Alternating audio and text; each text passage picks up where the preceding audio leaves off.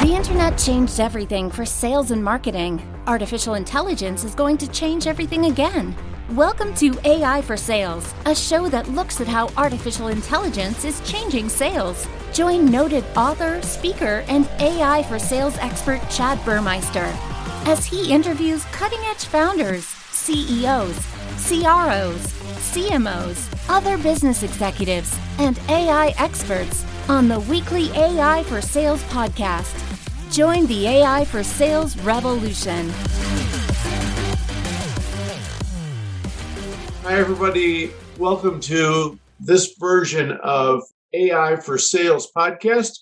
I'm Rich Blakeman, your host, and I am thrilled to have with me a friend and an expert in, if we were going to talk about having the word sales in our podcast, much less the words AI. Our guest today is on top of both, on the largest scale that you could imagine, from working with the largest companies that exist. So I am glad to welcome Steve Bonvissuto to our podcast.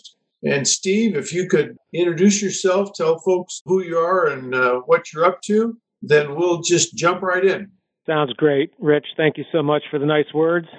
Good afternoon. Good morning, everyone. I'm Steve Bonvissuto. I'm the Vice President of the Innovation Center at MarketSource. MarketSource is a sales outsourcing organization.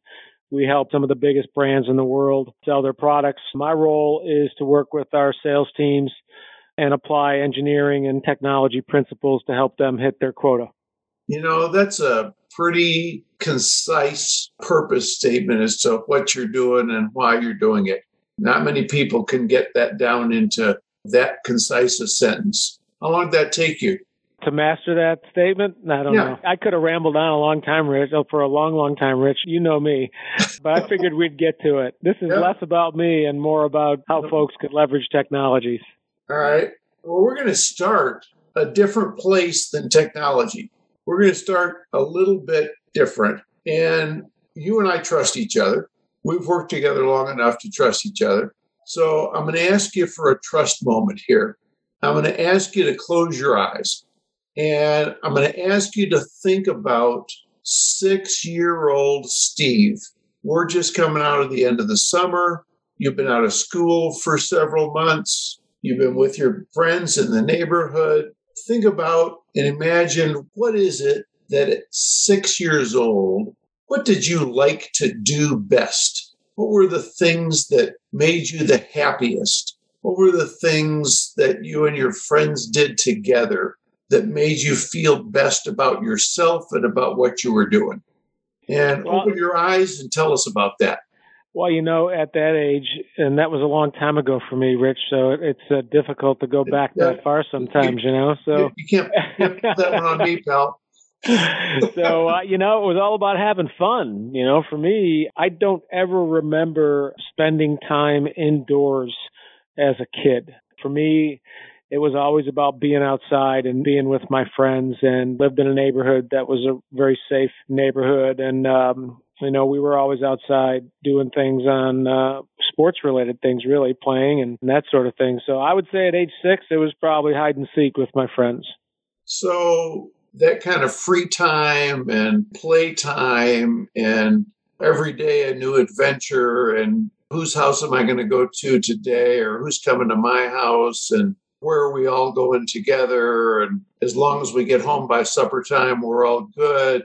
That kind of freedom and enthusiasm and energy, how does that translate into the Steve of today?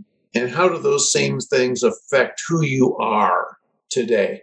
That's a good question. You know, I think for me, Rich, it's there are things that I get to do in my job that I'm passionate about. For the most part, I love what I do, and I have a great sense of freedom, and I have a great sense of autonomy. And being a little kid, you know, you get out of the house and you're out there with your friends, and there's just this feeling of being free. And so for me, and I think it translates to sales, honestly, you know, most people that I know of that are really successful in sales love sales because it's fun, it's energizing, it's challenging, It's rewarding, and there's a sense of freedom that comes with it. And so for me, just being able to be who I am and feel good about it is maybe the connection between age 6 and where I am today. As I've gotten to this point in my career, for me, it's really all about helping others. And I didn't have that at age 6, but I certainly do at this point in my career. And so being able to help salespeople hit their number and achieve their objectives and earn more money and have more opportunities is the thing that, inspires me the most. And, and I think it's sort of freeing in some respect. I think about we were having a bit of a conversation before we started this afternoon. And part of that conversation was around a very important deal that I know your company is working on, and that you and the rest of the executive team are all involved in some fashion or another, as well, getting updates on from the guy that's leading the charge. And that's a little bit like the same thing. It's what's going to happen tomorrow. Tomorrow's going to be a new day. How we're going to react to what's going on. And it's not just going and doing the same thing the same way every day. That's exactly right.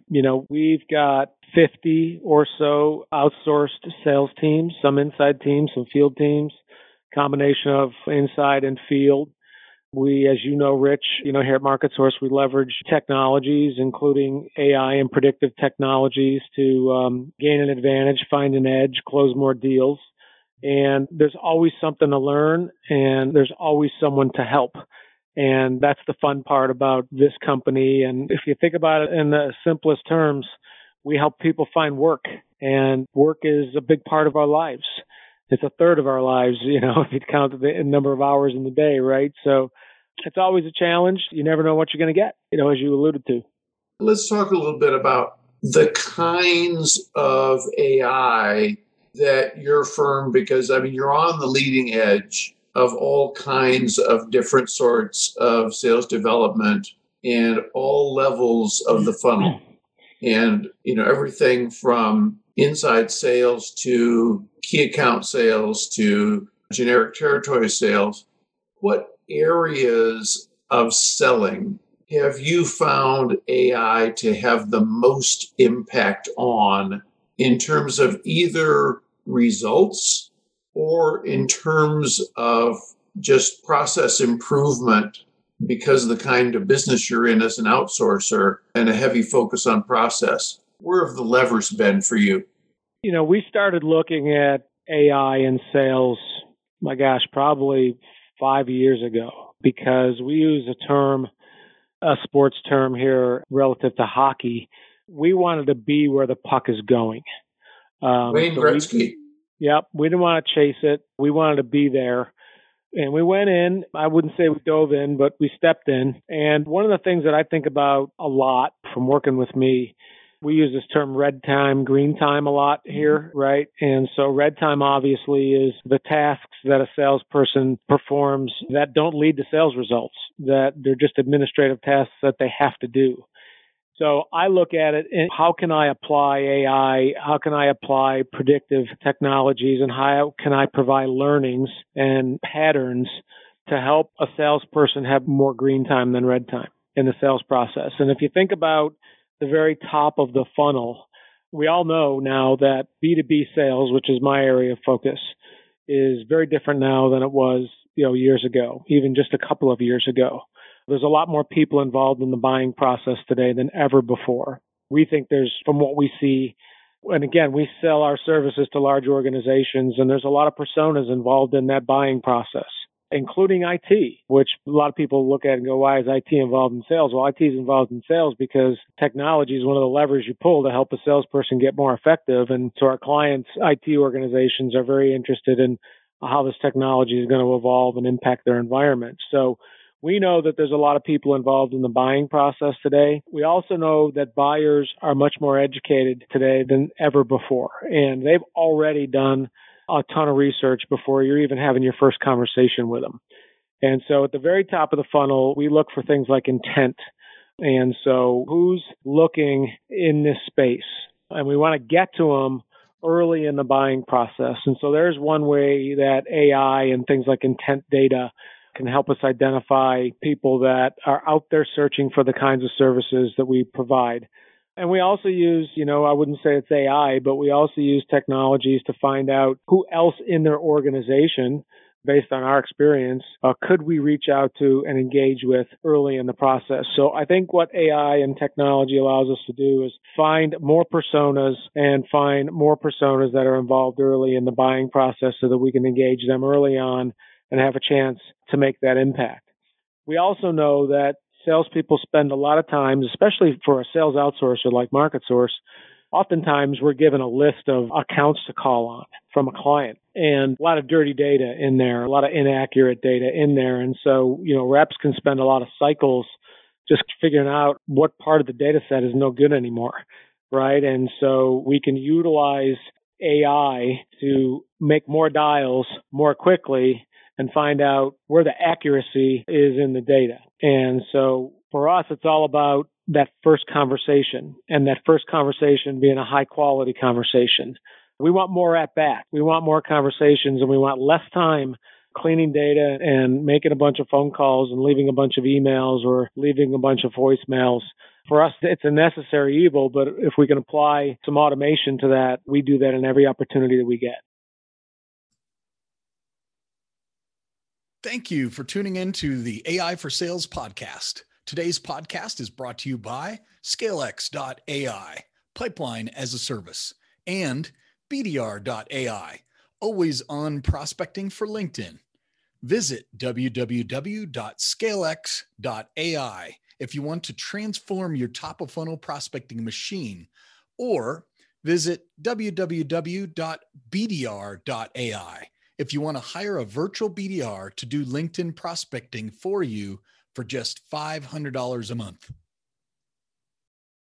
There's a couple of things that jump out at me about things you said, Steve.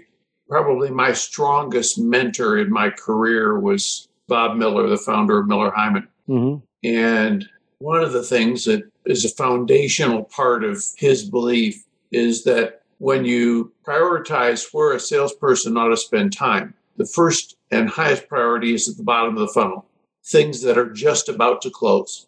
But as soon as you've spent whatever time you need to spend at things that are about to close, the second most important place to spend time is at the top of the funnel. You don't work your way up the funnel and work on next to the bottom of the funnel, then the next stage, and then the next stage, and then the next stage. You go immediately to the top of the funnel and you start working there. And if you're not doing that productively, then you're going to waste time, and we're going to be in that red time, green time question, and you're not going to have pure selling time where you're talking to people about what it is that they're trying to fix or accomplish or avoid, or what it is, where they are in their buying cycle, who else needs to be involved, who else is involved.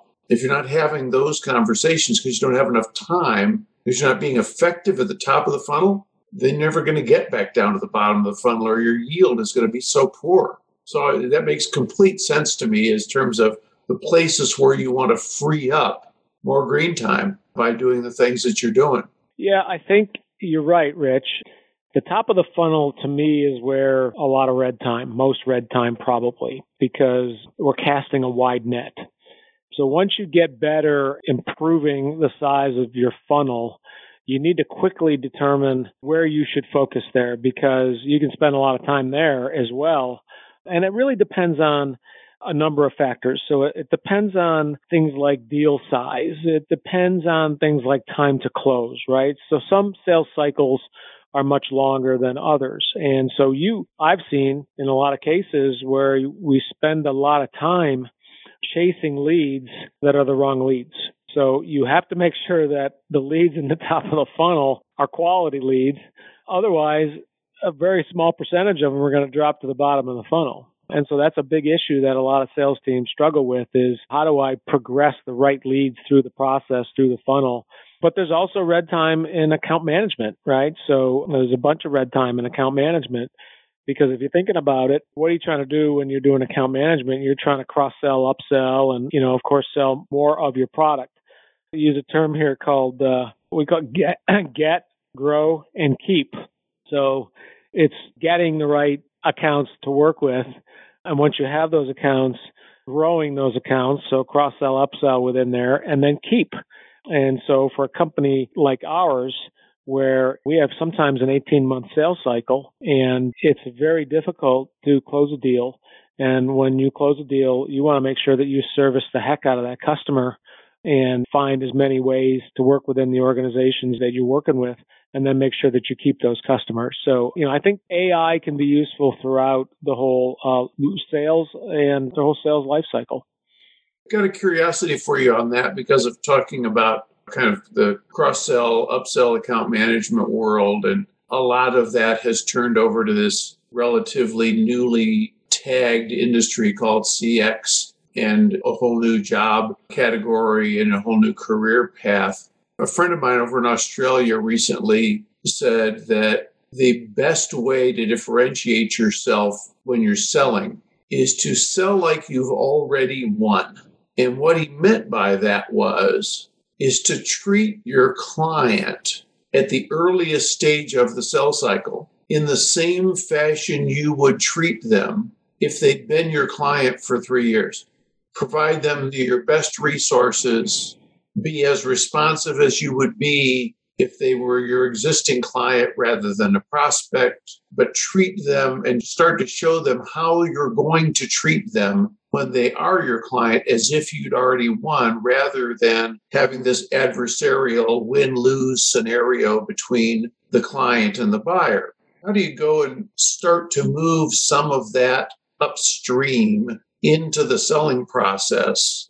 And is there anything in what you're doing with AI that can help in that scenario? Well, Rich, that most organizations get 80% of their revenue from their top 20% of their customers, right?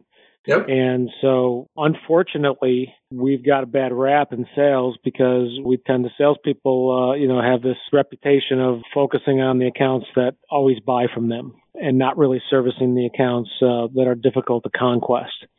And so that creates a lot of opportunity for companies like MarketSource. We're often hired by firms that recognize they just don't have the reach to get to that other 80%, the tail. And so we focus a lot on account management and cross-sell, upsell. But for us, it's really about one of the things that makes us really successful is we're a relationship-based selling organization. So we sell with integrity. And we have a set of values here at MarketSource and a culture that is just unsurpassed. And we're just when we survey our customers, they always say that we represent their brand and we sell with integrity and we sell with honesty. And so I think that translates to what you said about treating your customers as you treat them in the sales process. It's interesting, as we work with prospects, we get to know them really, really well. And they know who we are and what we're all about. And that's one of the reasons why customers not only hire us, but they stick with us. They stay with us.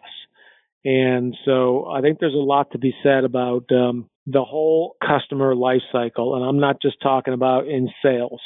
I'm talking about lifetime value of a customer.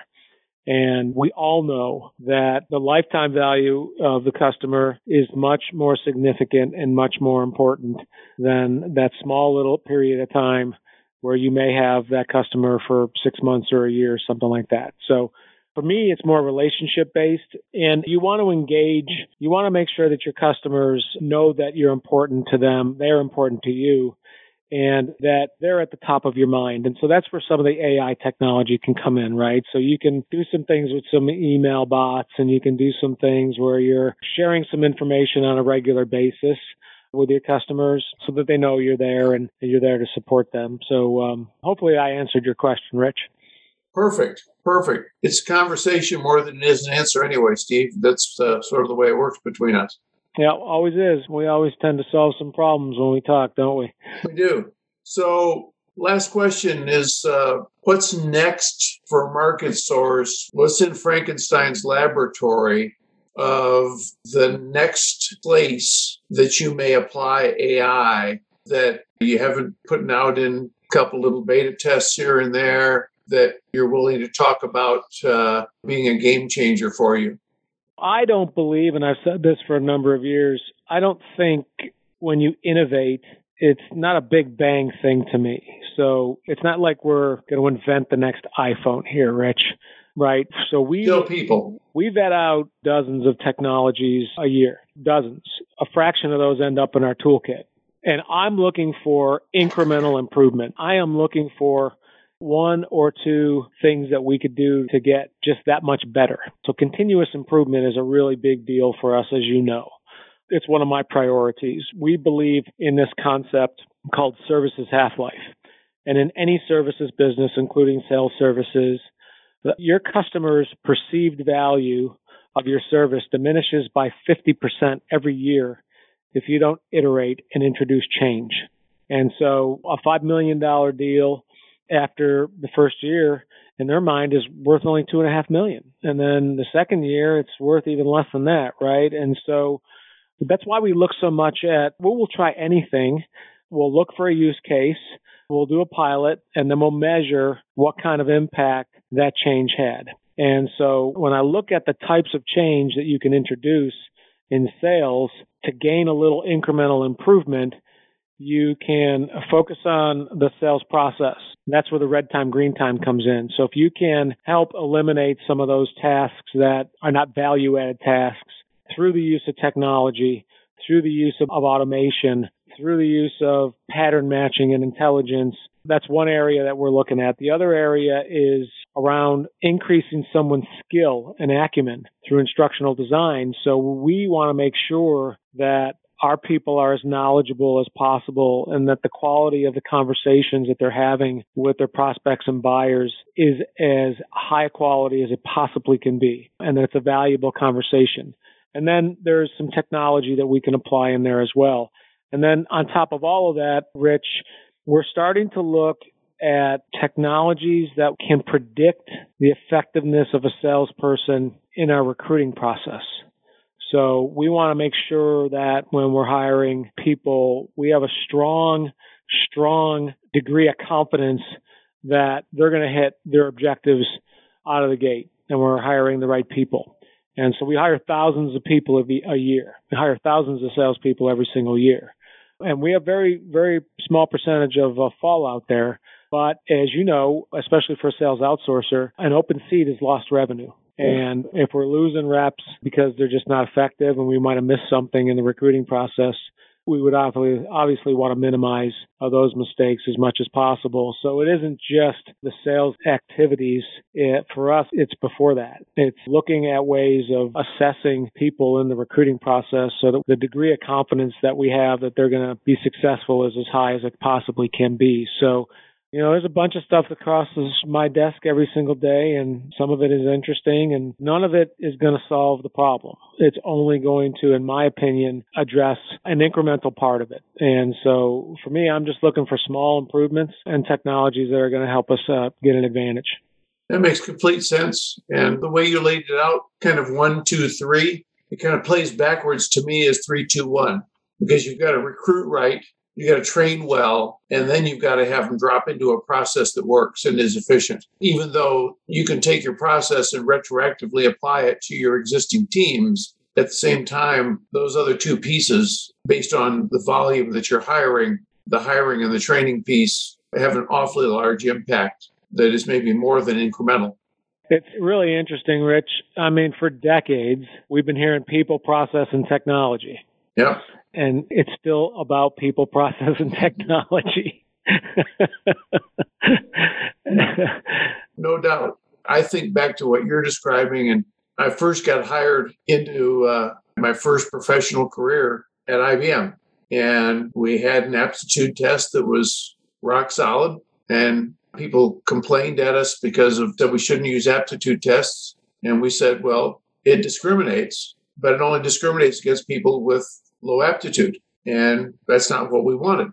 And then we put it, I couldn't go on quota for a year because we were serious about training. And the life has changed a bit since then. But at the same time, there was a cultural part of that where, much like the military, there was the IBM way, there's the GE way, there's the Air Force way. And the company wanted to ensure that not only did you know what you needed to know to do your job, but at the same time that you were culturally acclimated to how we do things here. And a lot of that's gone by the wayside in a lot of companies because of the need to just hire somebody and get somebody in a seat. So putting those things into your equation for where you try and get incremental improvement using whatever technology can bring you that improvement, completely understand. Yeah, it's all about mastering your craft, right? And in any business, people perform processes using information and technology to achieve their goals and objectives. And so you just break it down in a way where you can increase the skill and acumen of the people, provide them with the right information and technology and the right processes that will help them achieve their goals and objectives. And that's really our focus here. Steve, this is, as I was expecting it would be, one and another in an extension of enlightening conversations. I'm certain that our listeners will grab from this all of the nuggets that they need to either go a different direction or to be reassured in the direction that they're going already. Really appreciate you taking the time to join us on the podcast today. It means a lot to me personally and means a lot to our listeners, and I thank you for that. You're very welcome, my friend. It's good to see you as always. And last statement I would make for folks out there looking at this world, going, what do I do? I would say, try it. Give it a try. Fail fast, learn from your experience, and move on to the next thing because there is no answer. There's an answer if you don't try, that's for sure. It most certainly is. It most certainly is. Yeah, thanks for the opportunity to speak with you today, Rich. I've enjoyed it. You bet, Steve. And this has been AI for Sales, and I'm Rich Blakeman, and look for us on the next episode of AI for Sales. And thank you for your time. Have a great day. Thank you for tuning in to the AI for Sales podcast. Today's podcast is brought to you by ScaleX.ai, Pipeline as a Service, and BDR.ai, always on prospecting for LinkedIn. Visit www.scalex.ai if you want to transform your top-of-funnel prospecting machine, or visit www.bdr.ai if you want to hire a virtual BDR to do LinkedIn prospecting for you for just $500 a month. Thank you for listening to another episode of the AI for Sales podcast with Chad Burmeister. As we advance into the future, we promise to bring you the resources you need to navigate the ever-changing landscape of sales to help you 5x, 10x, or even 100x your sales motion, sales velocity through artificial intelligence. To access the show notes or leave a review, visit www.scalex.ai. Until next time.